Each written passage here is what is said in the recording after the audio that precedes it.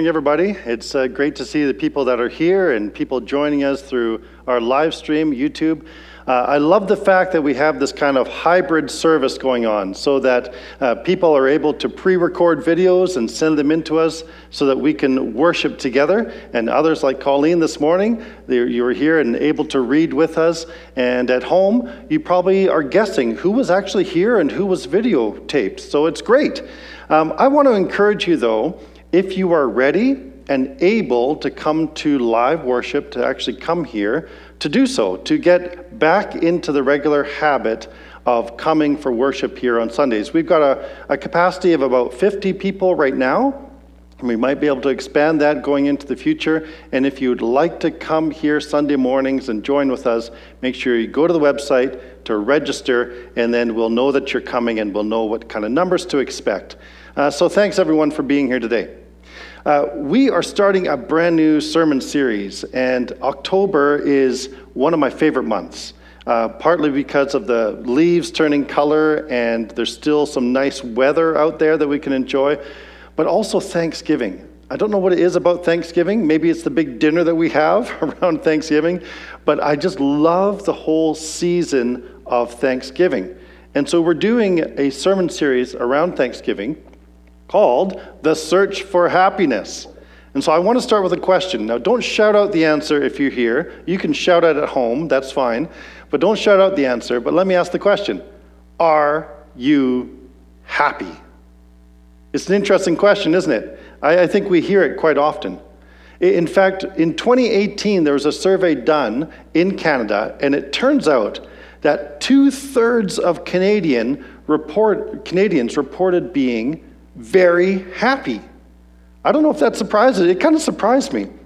I wonder if they did the survey in 2020, what the response would be right now during COVID. But back in 2018, 2/3 of Canadians said, we're very happy. In fact, just 5% of people reported being very unhappy. And the interesting thing to me is that according to age, it was people who were 55 and older reported being happier than people in the 20 to 40 category. Now, maybe it's because people from 20 to 40, a lot of them have kids at home. The survey didn't say that, but I'm just wondering. No, our kids always make us happy, right, Christine? So it's interesting to me to have this happiness kind of survey, and there seems to be a real worldwide desire to search for the happiest country. Do you know what the happiest country in the world is? It's not Canada. As happy as we are, Finland is marked again and again as the happiest country in the world. The happiest place on earth is Finland. So that might be a surprise to you this morning. So are you happy? I think that question has become kind of the gold standard test on whether our relationships or our work or even our hobbies are valuable. Does it make you happy? The conversation goes kind of like this. And these names are all made up. I have no one in mind, not even Doug this morning. Here's a conversation. Hey, Rick, you've been married for 35 years to a loving, faithful wife, but does she make you happy? As if that's the ultimate standard, the ultimate goal of married life. Or, hey, Sue, your job uses your skills, it provides for your families, and it keeps you out of jail, but does it make you happy? As if that's, the ultimate goal for our jobs is to make us happy. Or, hey, Steve, you really can't paint to save your life. But does your artwork make you happy? And keep doing it, buddy. Keep going.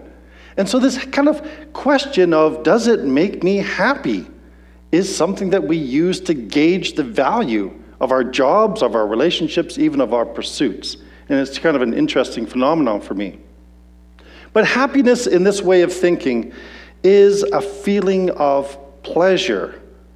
Another way of saying it is, does this make me feel good? We drove out to Weaselhead Flats yesterday, the family, the four of us, went for a walk in the woods. It made me feel good. It was happy. It was valuable.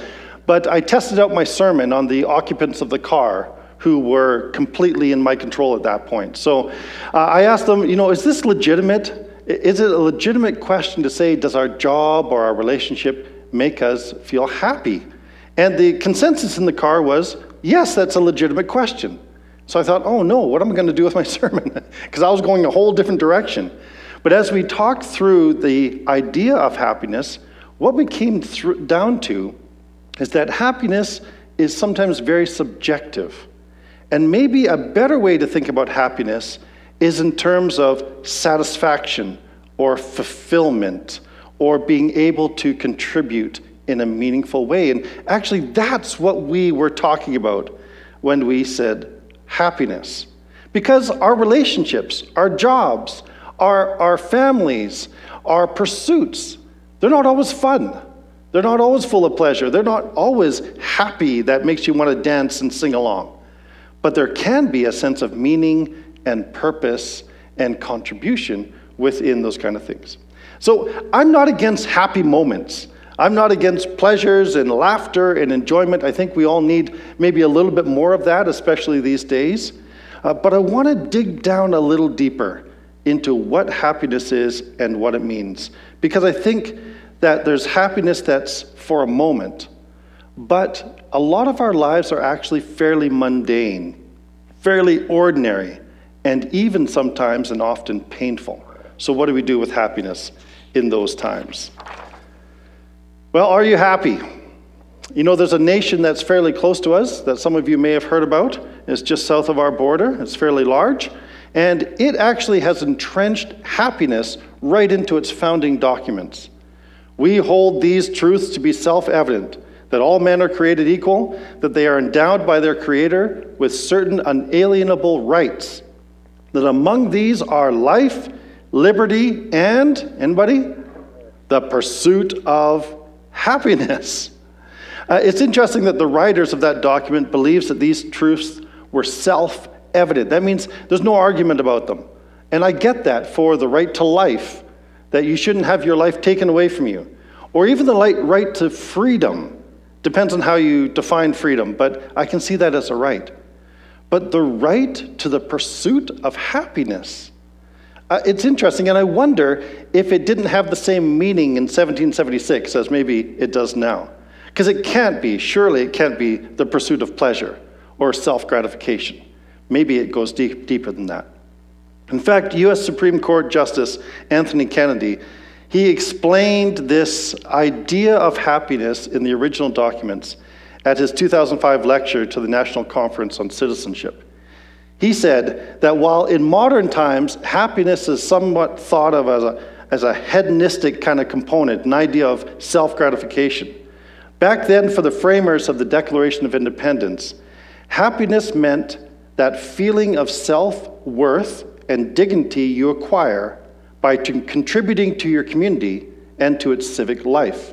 And so in the context of the Declaration of Independence, happiness was about an individual's contribution to society rather than simply a pursuit of self-gratification. That's interesting to me. So maybe if we reframe happiness as satisfaction in life, as sense of purpose, and meaning, or as an opportunity to contribute, then we can find happiness in our work, our relationships, and our pursuits. So here's 3 levels of happiness that I want to introduce you to as we go through this series. On level 1, we have happiness of the moment. Happiness of the moment are when the circumstances of our lives turn suddenly in our favor. We get a sudden unexpected blessing. We want to dance for joy in the streets. We win at playing Settlers of Catan. There's some kind of happiness that comes. That's happiness for the moment. But there is, we've identified, a deeper happiness, and I want to call it the happiness of the mundane, the happiness of the ordinary, the happiness when things are just ticking along as they should, and we find meaning and we feel like we're contributing to lives around us. That's the happiness of the mundane, those ordinary activities that bring meaning. But what about the happiness of misery? Is there such a thing? Is it possible to experience happiness even when we're facing sorrow, even when we're facing misery, even when our world falls apart? And so for the answer to that, I want us to turn to Scripture, and especially the passage that was read for us in Matthew chapter 5. Passage in Matthew 5 starts the Sermon on the Mount when Jesus did some radical teachings. I mean, if you read through Matthew 5 to 7 and took it seriously, it would radically alter the way we lived our lives, I think, because the teachings of Jesus were wildly radical. I think when people first heard these Beatitudes that we call them, these happy attitudes, they were shocked. They were surprised. Sometimes we think they heard the words of Jesus and everybody received them well. They didn't. Often Jesus stirred up people and transformed their thinking. This is kind of the upside down kingdom that Jesus introduces to us. These 8 characteristics of those who experience God's favor are actually unexpected. Because even back then, it would have been a shock to the listeners. Because they think of happiness or blessing belonging to those who have wealth or health or power. And I think we think the same right now. Often we think of blessedness or the blessing of God associated with wealth or health or status or power, something like that, the good life, however we define it. But Jesus turns that on its head. That word that we translate blessed in Greek could also be legitimately translated happy. And so I want to do a rereading of the passage using a different translation. Translations that is a little bit more of a commentary. And I want to replace the word blessed with happy. So just listen to it and see how it changes our thinking about happiness. Here's what Jesus says. You're happy when you're at the end of your rope. With less of you, there is more of God and his rule. How interesting. You're happy when you feel you've lost what is most dear to you. Only then can you be embraced by the one most dear to you. You're happy when you're content with just who you are, no more, no less. That's the moment you find yourself proud owners of everything that can't be bought. You're happy when you've worked up a good appetite for God. He's food and drink and the best meal that you'll ever have. You're happy when you care. At the moment of being careful, you find yourselves cared for. I kind of like that play on words in that one. You're happy when you get your inside world, your mind and your heart put right. Then you can see God in the outside world.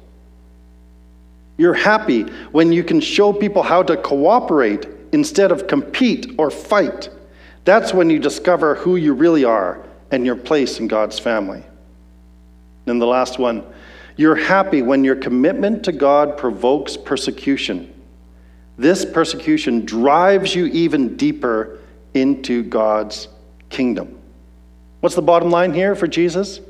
That happiness, the blessing of God, the favor of God toward us can be found, can be experienced, even when circumstances are not favorable.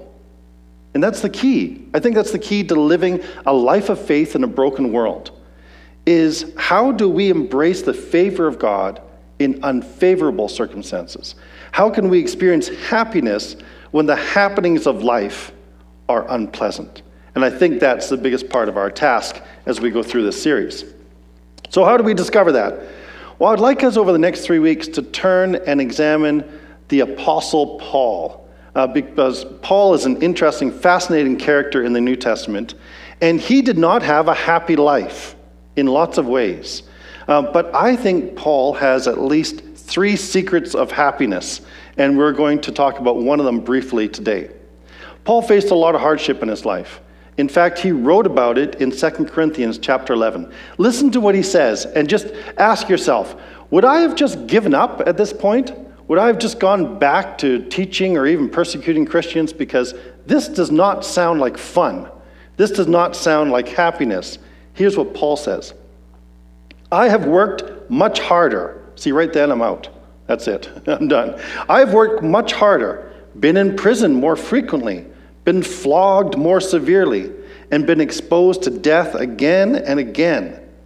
5 times I received from the Jews the 40 lashes minus 1. 3 times I was beaten with rods. Once I was pelted with stones. 3 times I was shipwrecked. I mean, maybe walk from now on or something, but 3 times I was shipwrecked. I spent a night and a day in the open sea. I've been constantly on the move. I've been danger from rivers, and danger from bandits, and danger from my fellow Jews, in danger from the Gentiles, in danger in the city, in danger in the country, in danger at sea, and in danger from false believers. Danger is my middle name. He doesn't say that in here, but there's a lot of danger. I've labored and toiled, and have often gone without sleep. I have known hunger and thirst, and have often gone without food. I have been cold and naked. Besides everything else, I face daily the pressure of my concern for all the churches. Who is weak, and I do not feel weak? Who is led into sin, and I do not inwardly burn? Anybody say, sign me up? Bring it on. That's the kind of life that I imagine as being a happy life. And yet, what is Paul's response to all this? Listen carefully to these words that he repeats often. He says, rejoice in the Lord always. I will say it again, rejoice. And joy and happiness are related. And joy, Paul finds joy even in adverse circumstances. I would like to be like that.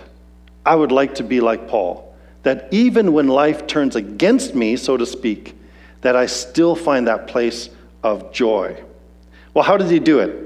Well, here's the first secret. Are you ready for it? The first secret of Paul's happiness, even when life was throwing everything against him. The first secret is this: he was loved. He was loved, and he knew it.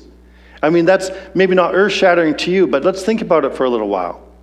He could face all of those things in life because he was loved, and he knew he was loved. We don't always associate love with the Apostle Paul. He was actually kind of harsh in some of his letters. And he laid down the law, laid down the rules, and some people didn't want him coming around anymore because he told it like it was. But love is a huge part of Paul's writings. In fact, the love chapter, 1 Corinthians 13, love is patient, love is kind, love never fails. The passage that we read at all the weddings, that's Paul. Paul understood love. But for Paul, love wasn't just a theory. It was personal. This is what Paul says in Galatians chapter 2, and this is, I believe, one of the secrets of his happy life. I have been crucified with Christ, and I no longer live, but Christ lives in me. The life I now live in the body, I live by faith in the Son of God, and listen for it, who loved me and gave himself for me. That's the confidence that Paul had. That regardless of what was happening in the world around him, and whether he was shipwrecked or in the sea or naked or cold or being stoned or lashed or whipped or whatever, he was loved by God. And he had confidence in that. And because of that, he could say, rejoice in the Lord always. Again, I say, rejoice. You see, for Paul, it wasn't simply that God so loved the world. It wasn't a general thing like that. It's that God loves me and gave himself for me. Can you say that this morning? Do you have a confidence that you can say with Paul, the Son of God who loved me and gave himself for me? That's the root of happiness. That's the root of what we're talking about here. A lot of psychologists, I won't name them all because the list's too long, but they would suggest that there are really 2 things that we need in life in order to have a healthy sense of self. The first thing is this: a sense of significance in life, that our lives matter for something. But the second one is really important, and that is security in love, that we are loved unconditionally, without condition, without strings attached. If we don't have that, we will not thrive in life. Paul was able to say, the Son of God who loved me and gave himself more for me. That's the power of the gospel. So how do we know that we're loved by God? Do you ever think about that? I mean, the preacher stands up here and says, oh, you're loved by God. God loves you. It has a great plan for your life. All those cliches that we throw out there. But how do we actually know that God loves us? Well, here's a couple ideas that you can think about. First of all, through creation. We know that we are loved by God because of the created order around us. I sensed that yesterday as we went out to Weaselhead Flats and kind of got lost for a bit, meandering down toward the reservoir, and saw the beauty of the trees and the paths, and I was with the family, and there was a sense that there was the love of God because of the creation around us. And this is exactly what Paul says. Paul in Romans chapter 1 says, "For since the creation of the world, God's invisible qualities, his eternal power and divine nature, have been clearly seen, being understood from what has been made, so that people are without excuse." God's divine nature is evident in his creation. God is love. Therefore, his creation shows us that he loves us. I wonder if we would treat the world differently if we understood that creation is an extension of God's love, that creation is an expression of the love of God. Would that change our attitude and our relationship to the created order around us? I wonder. I think it would. Thomas Aquinas, he wrote this: "When we say that there is a procession of love, we show that God produced creatures not because he needed them, but on account of the love of his own goodness." That's a fundamental understanding of creation, that God didn't look around and say, "Oh, I'm lonely, so I'm going to create something." Or "I need a workforce, so I'm going to create humans." The creation is actually an extension, an outflow of God's love. And so when we meditate on creation, when we walk in creation, when we reflect on it, when we participate in it, we are also participating in the love of God. That's how we know God loves us. But it gets more personal than that. Second way that we know God loves us is not simply through creation, but Paul says it's also through the cross. That's how we know. The creation is kind of the general revelation of God, but the cross is the very specific revelation of God. So Paul says in Romans 5, "God demonstrates his own love for us in this: while we were still sinners, Christ died for us." That's love. Not waiting till we were lovable, not waiting till we had our act together, but while we were still sinners, Christ died for us. That's the greatest love of all, isn't it? If someone took a bullet for you, if someone laid down their life for you, you would realize that person must love you deeply. That's exactly what Jesus has done for us on the cross. The Son of God who loved us and gave himself for us. And so reflecting on the cross helps us to go deeper into the love of God in Jesus Christ. Next Sunday, we're going to have communion, and I'm looking forward to it. It's going to be the first that we've done in some time. And we've actually discovered these little all-in-one communion elements. So it's a little cup, and it's a little wafer or cracker on top. And so people who come will be able to celebrate together. People at home, if you get them in advance, you can celebrate with us. But that sense of gathering around the table to remember the cross is fundamental to our happiness, because it's at that table and at that cross that we realize that we are loved completely, loved no matter our faults and everything else. I remember one time preaching in the open air in Edinburgh, Scotland, and we just had to jump up and preach on a pulpit when we were told to. And there's crowds of people. This is right down on Princess Street, if you've ever been in Edinburgh, Scotland. The art gallery is to my left, and there's crowds of people milling around. And the professor would just come up and say, "Right, you, up, preach." And so you'd jump up and you'd say amazing and wonderful things to people, which were theologically irrelevant. But one time I remember shouting at people, "God loves you more today than he ever has." And afterwards, my professor pulled me inside and said, "That's not actually true. It's a nice intent, but it's not true, because God has always loved you consistently. His love doesn't alter or change. He doesn't grow to love you more. God loves us completely now and forever in the past.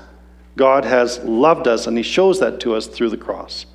So through creation and through the cross, but also through the church, God shows his love to us. This is what Romans 12 and verse 9, Paul gives some instructions to the church, and here's what he says. "Love must be sincere. Hate what is evil. Cling to what is good. Be devoted to one another in love. Honor one another above yourselves." Now, I know the church isn't perfect. We don't always love perfectly. We don't always care as we should. But this is a place saturated with the love of God in Christ, where we can care for one another, where we can love unconditionally one another and practice that until we get it right. But the church is a reminder that God loves us. That's what it's meant to be. Churches are designed, says John Bloom, to be communities of impossible love that only work if God is real and Christ's sacrifice is real and heaven is real. Churches are meant to remind not only the people within, but the world that God is love. And that sense of love, that confidence in love, is the secret to living a happy, contented, fulfilled life. Well, it's interesting. I was reflecting on this the other week, that back in 1989, at the fall of communism in Romania, there were at least 100,000 children that were found in orphanages. I mean, the orphanage situation in Romania was horrific. When they went into these orphanages and released the photos and the information, the nation was horrified and the world was horrified. And some of you might even remember that. There were situations and stories of people going into wards that were full of babies, and it was completely silent. That's not normal. And sometimes it was because they had drugged the children in order to keep them quiet because they couldn't handle the volume of kids they had.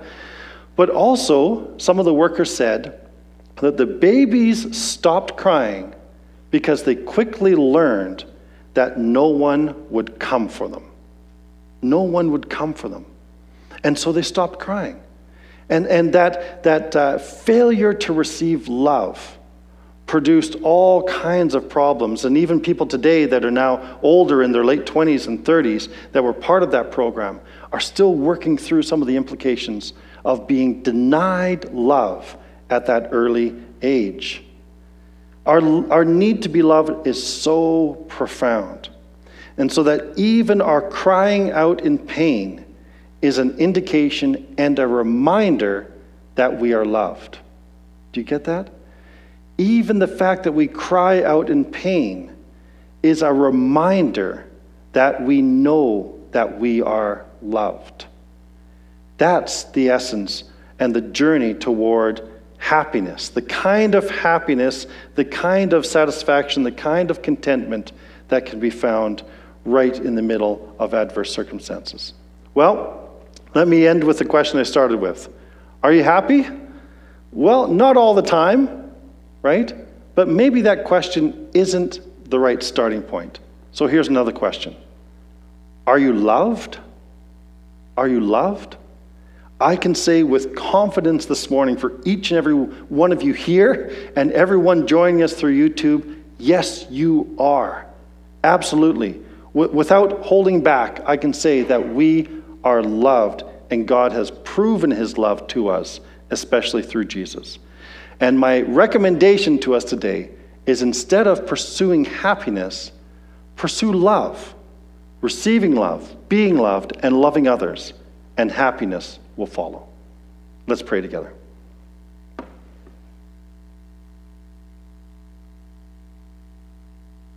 Father, thank you. Thank you that you loved us even before we loved you. Thank you that you didn't wait for us to somehow clean up our act and be lovable before you sent your Son.